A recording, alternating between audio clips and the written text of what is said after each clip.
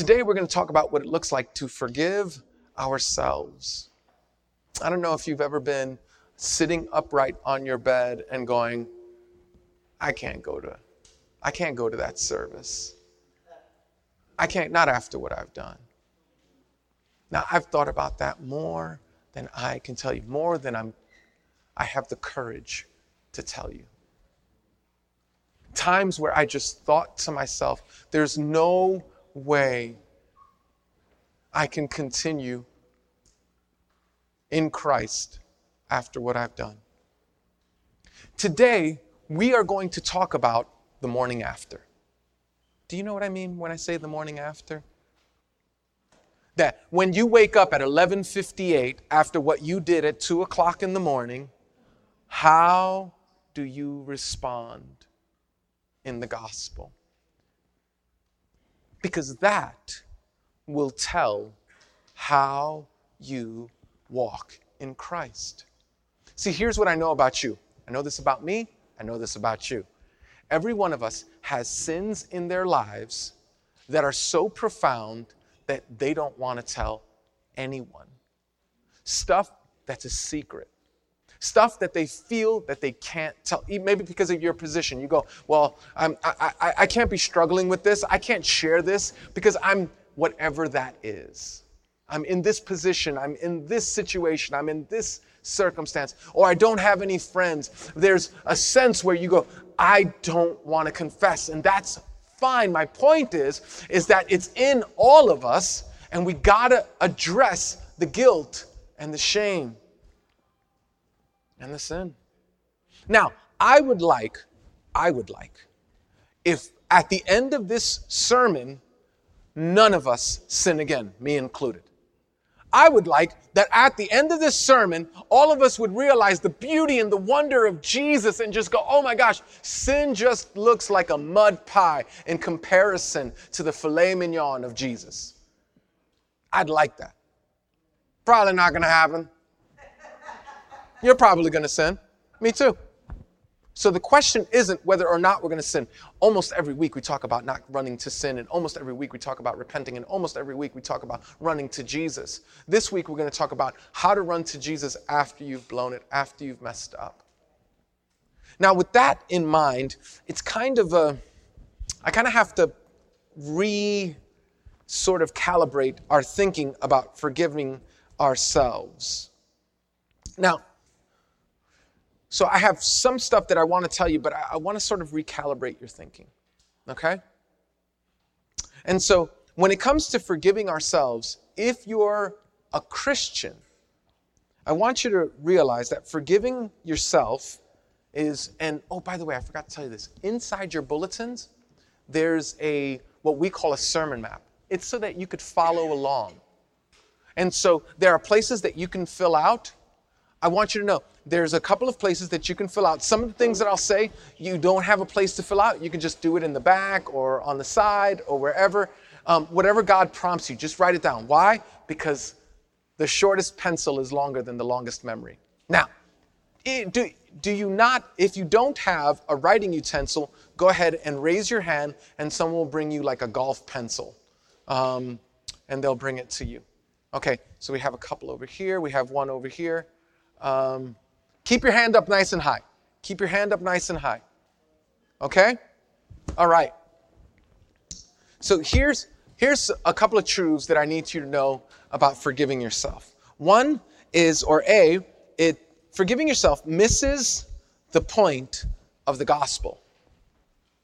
Now here's the thing. I need you to know this, that when we're talking about the gospel, we're talking about a higher authority that has forgiven us. That when it comes to forgiving ourselves, that might be important, but it's not the primary thing. It misses the point of the gospel. The point of the gospel is that you have received forgiveness no matter what your opinion is of yourself. And that's a beautiful gift. It's yours already. If you are in Christ. This is why we say, hey, listen, all of us, and this is important.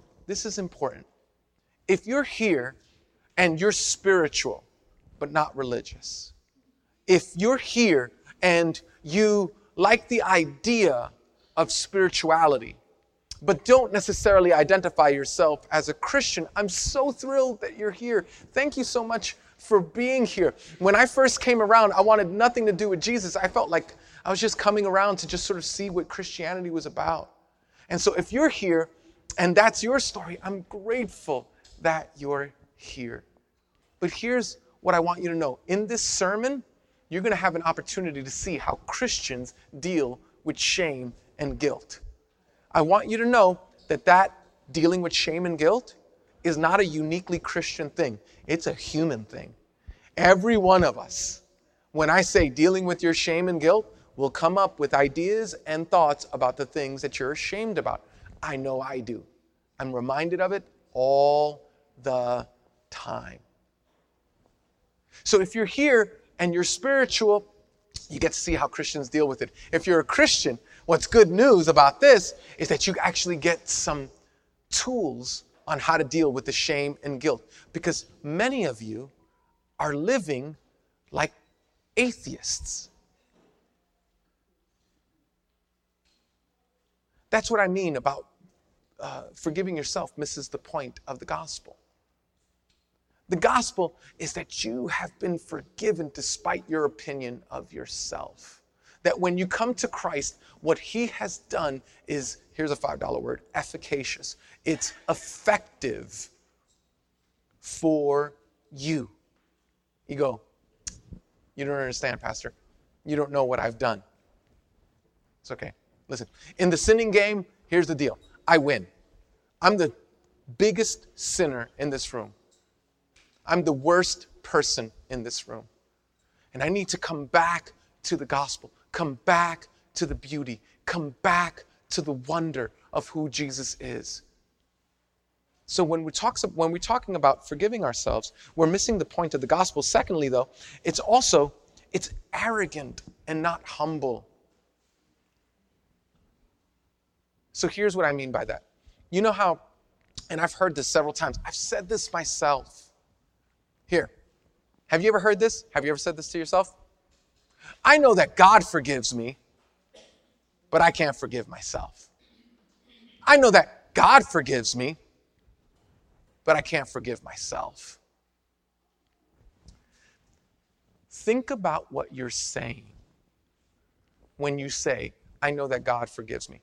It sounds humble on the face of it. In reality, it's not humble at all.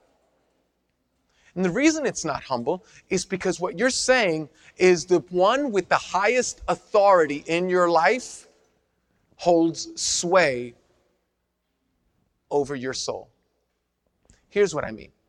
If I'm walking down the street and a homeless person walks by and he says, "You look like crap." Say they say that to me. I go, well, that wasn't a very nice thing to say. But I keep on walking because I know I look good, right? The suit wears well. I know it. You know why? Because my opinion of how I think about myself is greater than his opinion. Pause for a second. When you and I don't receive the forgiveness of God, but when we think of our own opinion of ourselves, we're treating God like that homeless guy. We're walking by the gospel and we hear Jesus go, "You are forgiven. Sister, you are forgiven. Brother, you have had your shame washed away." And you go, but I know about me. I'm not forgivable. I'm full of shame.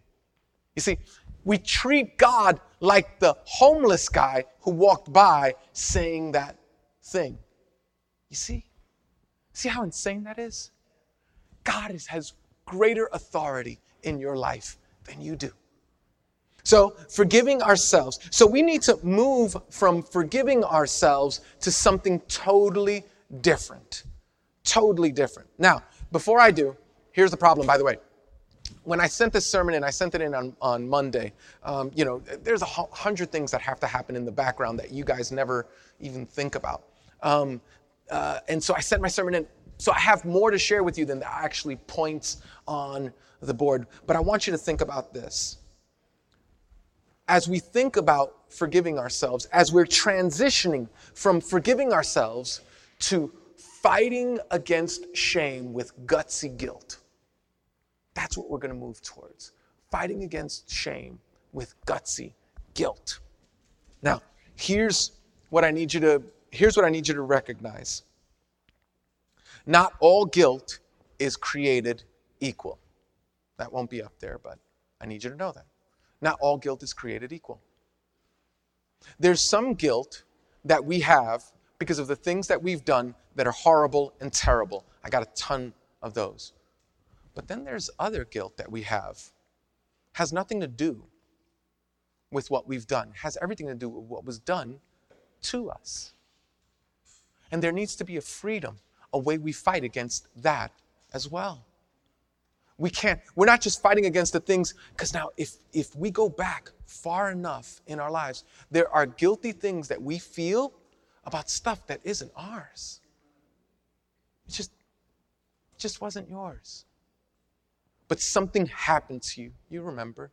You can't forget, in fact. There was something that happened to you that destroyed you. And now you walk around with that shame. Maybe because of your response to the thing that happened. Maybe for 1,000 other reasons. Here's the point. Not all guilt is created equal. And then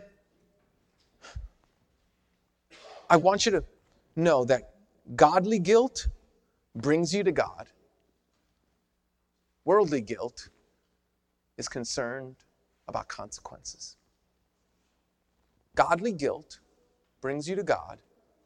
Worldly guilt, I could say it this way. Godly guilt brings you to God. Worldly guilt leads you to cover up. There's such a thing in the scriptures, in this particular case, is 2 Corinthians, there's such a thing as called godly sorrow. Godly sorrow brings you to God. It doesn't matter about the consequences. It doesn't matter who finds out. It doesn't matter.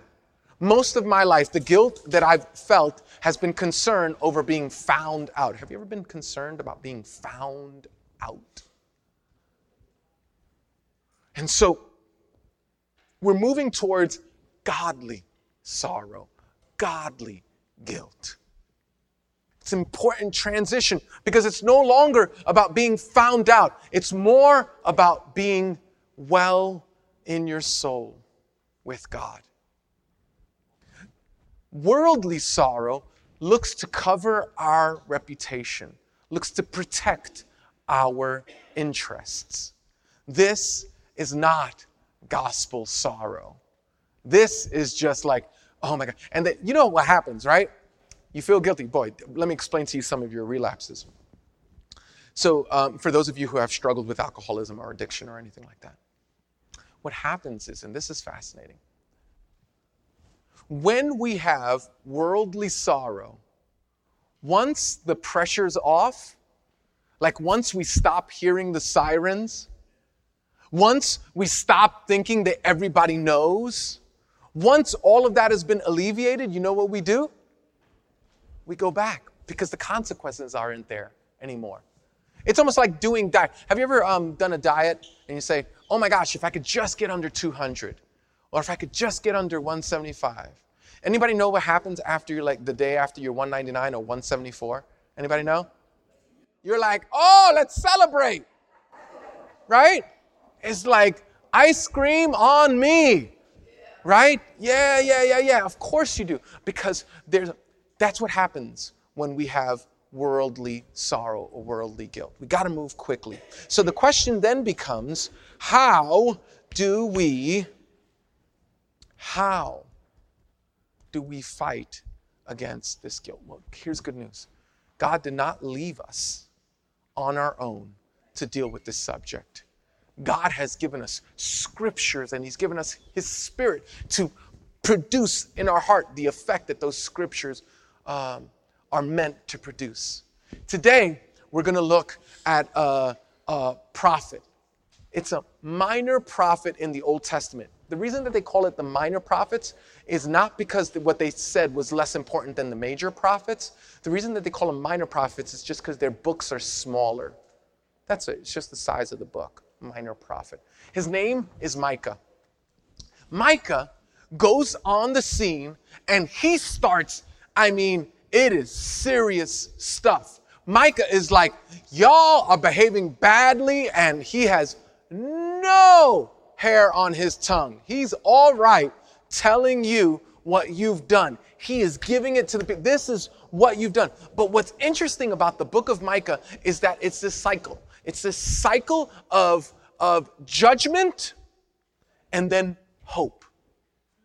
Look at what God is going to do. But turn back to God. But if you would only. It's judgment. Hey, this is going to happen. But and then it's also hope. It's also hope. And so we are going to find in the book of Micah a moment where he has just told everybody, this is going to be calamitous. There's going to be all sorts of consequences for the sins that you're doing. Because, by the way, I hope you know this, sin has consequences. And boy, I don't have to preach that to you. You already got enough experience that you can preach it to everyone here. Isn't that true? We all do. It's not just you. You think that you're alone because you're sitting in your seat and you can only think your thoughts and feel your feelings. But I'm telling you, if you heard everything that everyone in this room has done or deals with the guilt of, you might feel better about yourself. And the reason is because we all struggle with this. And the last place we want to pretend that this is not true is in the body of Christ with the beautiful believers of Jesus. We don't want to do that. So here in the book of Micah, Micah is letting us know. He's making sure that he tells us the truth. Now, this is important that you know, because when we start reading this text, Micah is going to continue that tradition of telling the truth and giving us hope. Telling the truth and giving us hope. Here it is in Micah. And I encourage you. Here's what I want you to do. I want you to memorize this set of scripture. I want you to memorize it. I'm in the process of memorizing it myself. I just want to get this in me. I want it to become yours. And then as you memorize it, I want you to move from memorizing it to meditating on it. Then from memorizing and meditating on it to living it. But we need this. Guys, I'm telling you, especially for those of you who grew up with authority figures telling you you're a piece of garbage. I don't even know why I had you. And you had like shame all over your life even before you ever did anything that you felt shame about. Beloved, we're going to learn how to fight against that. We're going to learn how to fight shame with gutsy guilt. In fact, that's today's big idea. You should write that down. We're going to learn to fight shame with gutsy guilt. Learn to fight shame with gutsy guilt. Let's do it, guys. It's in Micah chapter 7, verses 7 through 9. Now, tradition in our church is that we stand at the reading of God's word. And the reason that we stand is because we want to be reminded that God, what he says, is more important than what we think. Fair enough? So if you're able to, like if you have the physical ability, if you obviously don't, then stay seated. But if you're physically able, I want you to stand and let this reading just wash over you. But as for me, this is Micah. Micah, after he had just told the people of God how bad their behavior was and the judgment that is coming from God. Micah says, but as for me, because I'm part of that people, but as for me, I watch and hope for the Lord. I wait for God, my Savior. My God will hear me. Do not gloat over me, my enemy. Though I have fallen, I will rise. Though I sit in darkness, the Lord will be my light. Because I have sinned against him, I will bear the Lord's wrath until he pleads my case and upholds my cause. He will bring me out into the light. I will see his righteousness. Thus ends the reading of God's word. Please have a seat. Okay, here we go. All right, we're going to get into it, guys. You ready? Yeah. All right, let's do it. This is so important. Let me tell you why this is important. Because shame will absolutely destroy your life. It'll destroy your relationships. It'll destroy your ability to grow. You won't even be able to mature and grow. You know why? Because when anybody says anything close to the thing that you feel ashamed about, you'll protect yourself instead of asking God, what is he doing to help you grow? You see what I'm saying? So you need this. We all do. Okay, let's get into it. So what do I do after I've sinned? What do I do? How do I develop this ability to fight shame with gutsy guilt? What do I do after I sinned? You see it in verse 7. First, it's wait on the Lord. Wait on the Lord. Do you see it there? But as for me, I watch in hope for the Lord. What is it? Wait for God, my Savior. I wait on the Lord. Listen, beloved, this is why, all right, I'm going to help you to become a better friend, okay? It's not helpful when someone has sinned and is a close friend and you try to convince them out of their guilt rather than convince them to walk towards the Lord. Do you see the difference there? It's like, no, it's not that bad. You didn't know any better. It's like, wait, hold, hey, time out. Maybe this isn't so good. Maybe we need to sit in some pain here. Maybe we need to walk ourselves through this. Maybe, and Steve, one of my favorite preachers, his name is Steve Brown, and I remember him saying this. He used to say, sometimes you just got to kiss that demon on the lips. You understand what I mean when I say that? What I mean is sometimes what Satan is saying about you, that's absolutely true. You can't defend yourself against it. Yeah. And that's uncomfortable. That's crazy uncomfortable. What you did, watch this, what you did was wrong. Oof. You got no excuse. Oof. And so when we wait on the Lord, it's an opportunity for us not to, and let me just say this. Some of us are really, really, really good at punishing ourselves. Like, you're an expert. You beat yourself up like nobody else. That is not what waiting on the Lord is. Waiting on the Lord is waiting expectantly for the Lord to correct, for the Lord to rebuke, for the Lord to teach, and for the Lord to train you up. When we wait upon the Lord, it's like, and you've heard me say this before, waiting upon the Lord is like waiting for an Amazon package. You know how you wait for Amazon packages, right? When you wait for an Amazon package, what do? You get your phone out, you go to the thing, and you go, it's in one of those 4 places, right? The order's been placed, it's been shipped, it's en route, it's at your doorstep. And you're going back and you're going, oh, look, the order's been placed. Okay. And then 15 minutes you go, oh, it's still okay. But what are you doing? You're expecting the package to arrive. And you're doing it in a way that's wholly excited and trusting that it's on its way. Is that right? Okay. That's how we wait on the Lord. It's like, okay, I don't sense that the Lord, I really messed up. It's okay, but God is coming. God is going to do something. God is going to. We wait on the Lord. We don't pile on in our minds and in our hearts. You see? And this is what pile on looks like. Pile on is like a lot like, oh my gosh, when are you ever going to learn? How many times are you going to do this? You keep on doing the same stupid thing. Why are you, is there even any point to going to the church service? You know you're just going to go back and relapse and do this. And to wait on the Lord looks differently. Oh God. Look at what he says. But as for me, watch this. I watch, what's the next 2 words? In hope. God is not done with me. God is pursuing me. God has not turned his back on me.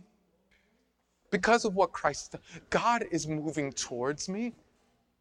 Yes, but you're so guilty. I know, which is what makes my hope even greater. It's the only thing I have to hope on because God is faithful. He's true.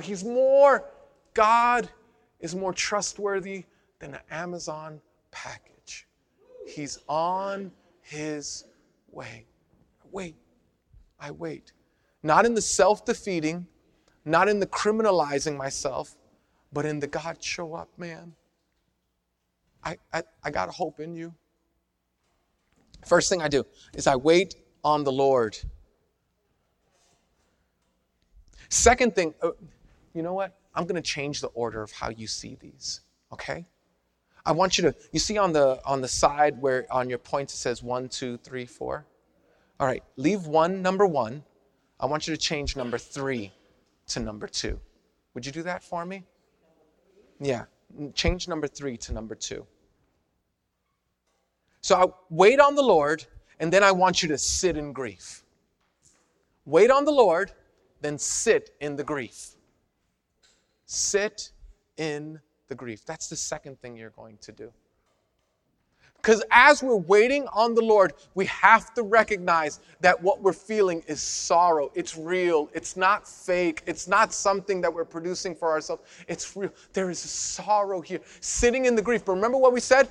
It's a godly sorrow. A godly sorrow that's sorry for disobeying the Lord, not a worldly sorrow that's afraid for the consequences of our lives. It's a godly sorrow that says, what I did was wrong.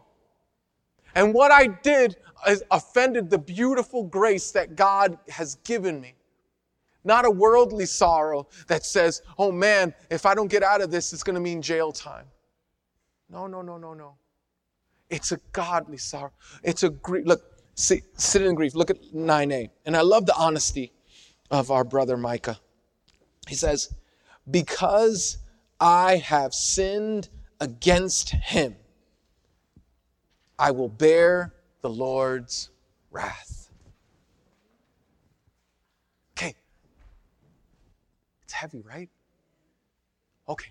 So, I want you to, now, if you're in Christ, this is very important. If you are in Christ, I want you to know that you have a Father in heaven that loves you, and that love you can't talk him out of. None of my kids, listen, none of my kids can talk me out of my love for them. None of them. And believe me, some of them have tried. It's a tough one sometimes. If you're a parent, you know exactly what I mean. But none of them can talk me out of my love for them. They can't. But they can get my disapproval. They can get, I have, it's easy with David because he's 10 years old, so those are easier illustrations. But I can come to David, you know I love you. But what you did was wrong. And you need to learn that was wrong. And so that's what it means to sit under the wrath. It means to have the security that God loves you so much that he'll take you right where you're at, but he loves you too much to leave you there.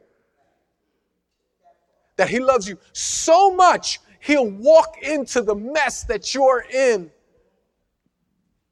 But he loves you too much to say, oh, okay, keep drinking, keep sinning, keep sleeping around, No, I'm under the, this is true. There are some real consequences, some real pain, some real things that have happened here. But it's not a grieving like the kind of worldly grieving we've talked about that's only afraid about the consequences to come, but rather a grieving that says, oh God, this was wrong, and I did this against you. It's something else. Remember when David in Psalm 51, he says, against you and only you, or you and you only, have I sinned against. And you pause and you say, time out. That's not true. We know who you sinned against, right? But what he's saying is that ultimately, my sin is against you. You know this if you've ever seen any of these court proceedings where at the end the jury has found the person either innocent or guilty. And then especially if the person did something terrible like rape or murder to a child. And then what happens is the parent gets to come up and tell them what they've done and how horrible it's been for them. The fact is that some of the things that we've done are horrible and terrible. And yet God sits with us in the grief. Because I have sinned against him, I will bear the Lord's wrath. But then there's a hopeful thing. Now, I want you to, as you're sitting in your grief, I want you to go to the third, and that's, I want you to speak the truth. Speak the truth. That's number 3. So it's wait on the Lord, sit in the grief, speak the truth, and here's where stuff starts to change. Look at verse 8. And I love this. I love this. Some of us, we need to just like practice this. Do not gloat over me, my enemy. Do not gloat over me, my enemy. Let's say that together. Do not gloat over me, my enemy. Like you mean it. Do not gloat over me, my enemy, with an attitude. Do not gloat over me, my enemy. That's right. Our enemy comes around like a prowling lion to gloat over your failures, your misses, your sin, your guilt, and your shame. And you get to stand firm and say, don't gloat over me, my enemy. This ain't over. This is not the final. This might be a word in my life, but this is not the final word in my life. The final word in my life is spoken by the gospel of Jesus Christ. And you cannot outwork that. That is on your life. Don't gloat over me, my enemy. This ain't over. This is not the end here. We have something to look forward to. So as we wait on the Lord, as we sit in the grief, we got to speak the truth. You got to speak the truth. Don't gloat over me, my enemy. Though I have fallen, I will rise. Let's say that together.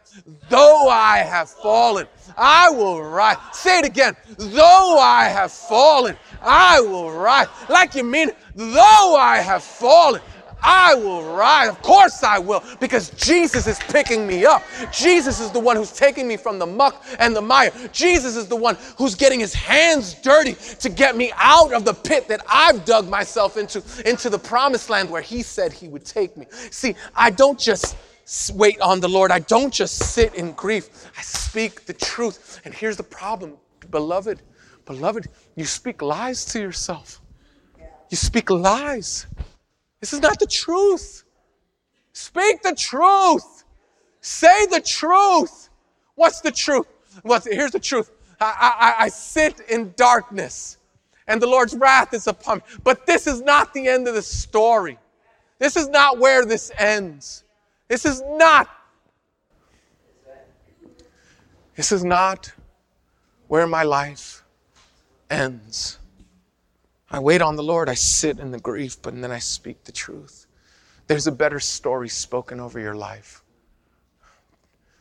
We get to go to him and say, and this is why I want you to just memorize this. I want it to be prompts for your ability to be able to fight shame with gutsy guilt. Because the shame, listen to me, when we're fighting shame, it's gutsy because we're bold in the gospel. We believe Jesus more than we believe our emotions. We believe Jesus more than we believe our circumstances. We believe Jesus more than we believe our history and our circumstances and others' opinions of us. It's a gutsy thing. It takes courage to do that. It's a gutsy guilt. But we know this is not like, oh, no big deal. No, big deal. Look at the cross. Look at the cross. That's what it cost Jesus to pay for our sin. I know you're sitting here. You go, but you don't know, Pastor Edwin. The sins that I've committed. Maybe I introduced my kid to drugs and their life went the wrong way. Like real bad. Or maybe I'm a person who had kids and then abandoned my family. Or perhaps I was young and I didn't know, and I got scared and I got pregnant and had an abortion, and maybe 2 and maybe 3 and maybe 4. And it feels like murder. No, that wasn't murder. Stop that. Stop that. It's a gutsy guilt. It sees it for what it is, but it recognizes that God's grace is greater still. It's greater still. I don't care what the opinions are. I don't care what your opinion is. I don't care what society says. We sit in the truth and we walk towards our Christ. We wait on the Lord. We sit in the grief, but then we speak the truth. Do not gloat over me, my enemy. Though I have fallen, I will rise. Though I sit in darkness. And here's where we'll end. We wait on the Lord. We sit in the grief. We speak the truth. And then finally, we look to the light. You see that? It happens several times in the end of 8 and in the end of 9. It says, though I sit in darkness, the Lord will be my light. And then you see it again at the end of verse 9. He will bring me out into the light. I love that. He will bring me out into the light. You brought you into sin, God will bring you. You brought you to the darkness, God will bring you to the light. You brought you into the mess, God will bring you into salvation. You brought you into the destruction in your life, God will bring you to the salvation and the beauty and the wonder. Now, if you're here and you don't know Jesus, none of this applies for you. And that's why I want to just take a moment to beg you to come to Christ. That Christians are neither pie in the sky or we're like Debbie Downers. Christians are thoroughly rooted in the truth, but have a greater word that's spoken over their lives. It's a greater word than your opinion, a greater word than your shame. It's a gutsy guilt that we need to fight our shame. We look for the light. And boy, this takes time, doesn't it? It goes back to the waiting on the Lord, right? And so it's like, this doesn't happen. Remember what I said in the very beginning? When I said, hey, we come together each week because it's a slow grow, right? It's a slow burn. We do this together. But listen to me. I got stuff in my own life. Some of it months, some of it years, where I'm just like, some of it decades. I'm just like, wow. And I gotta let that gospel get in me. Gotta let that gospel get in me. We go, He will bring me into the light. You're not in the light? Cool. Then speak the truth. Sit in the grief. Wait on the Lord. Like if you have to go backwards, you know what I'm saying? It's okay. But He, listen to me, in the end, for all of us, He will carry us into the light. Even if we carry guilt and shame for the rest of our lives, there's going to be a day we'll get a new body in the new heavens and the new earth. And but I just want you to live in that newness now. Now, here's the thing. We ran out of time. Dagnabbit.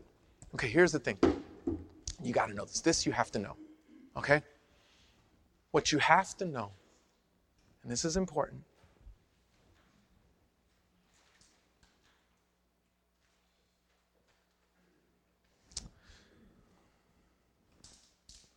that as we look to the Lord, there are going to be moments where we relapse into old thoughts and old ideas and old behaviors. I want you to listen to me. Listen to me. Hold on to God's word. So here's what it'll look like in your life. Ron's going to come up real fast, super fast. And what's going to happen, thank you, Ron. Come on up. All right. Ron's going to help me with this, okay? Ron. Okay. So Ron is going to be going through his day and he's going through his life, and then a thought, a memory, something is going to come back up in his brain. And it's going to remind him, oh, that's right, you're a piece of garbage. That's right, you can never be forgiven. That's right. There's going to be a thought. And we need to go back, if not to this text, to other texts that remind us of what Christ has done. Listen to me. When Satan reminds you of your past, you remind Satan of his future. You don't ever let that go.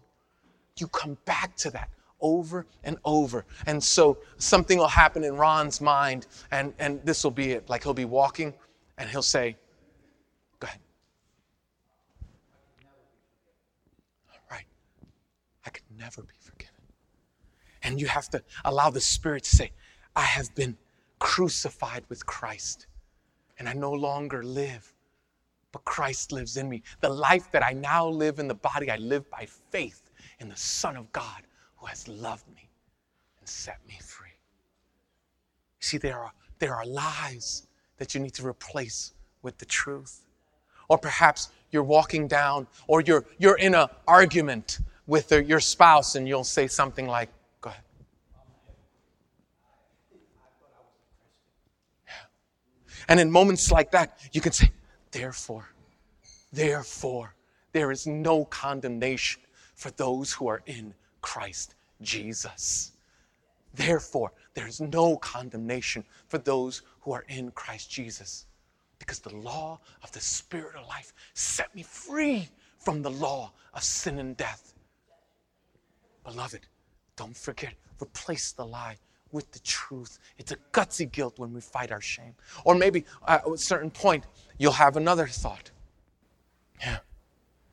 It says, the scriptures say, if we confess our sins, he is faithful and just to forgive us our sins and purify us from all unrighteousness. You see, like as Ron goes on throughout this day, there are two voices that are speaking to him. One speaking a word of death and one speaking a word of life. And you have to be active, asking the Spirit of God to take this word of life to place into your heart and speak against this word of death, so that when any one of those things come over me, you might say, do not gloat over me, my enemy. Though I have fallen, I will rise. Because I have sinned the Lord, I will bear the Lord's wrath until he pleads my case and upholds my cause. Continually going back. Thank you so much, Ron. All right. You see what I'm saying? So this is a fight. It's a gutsy guilt. It's a fight.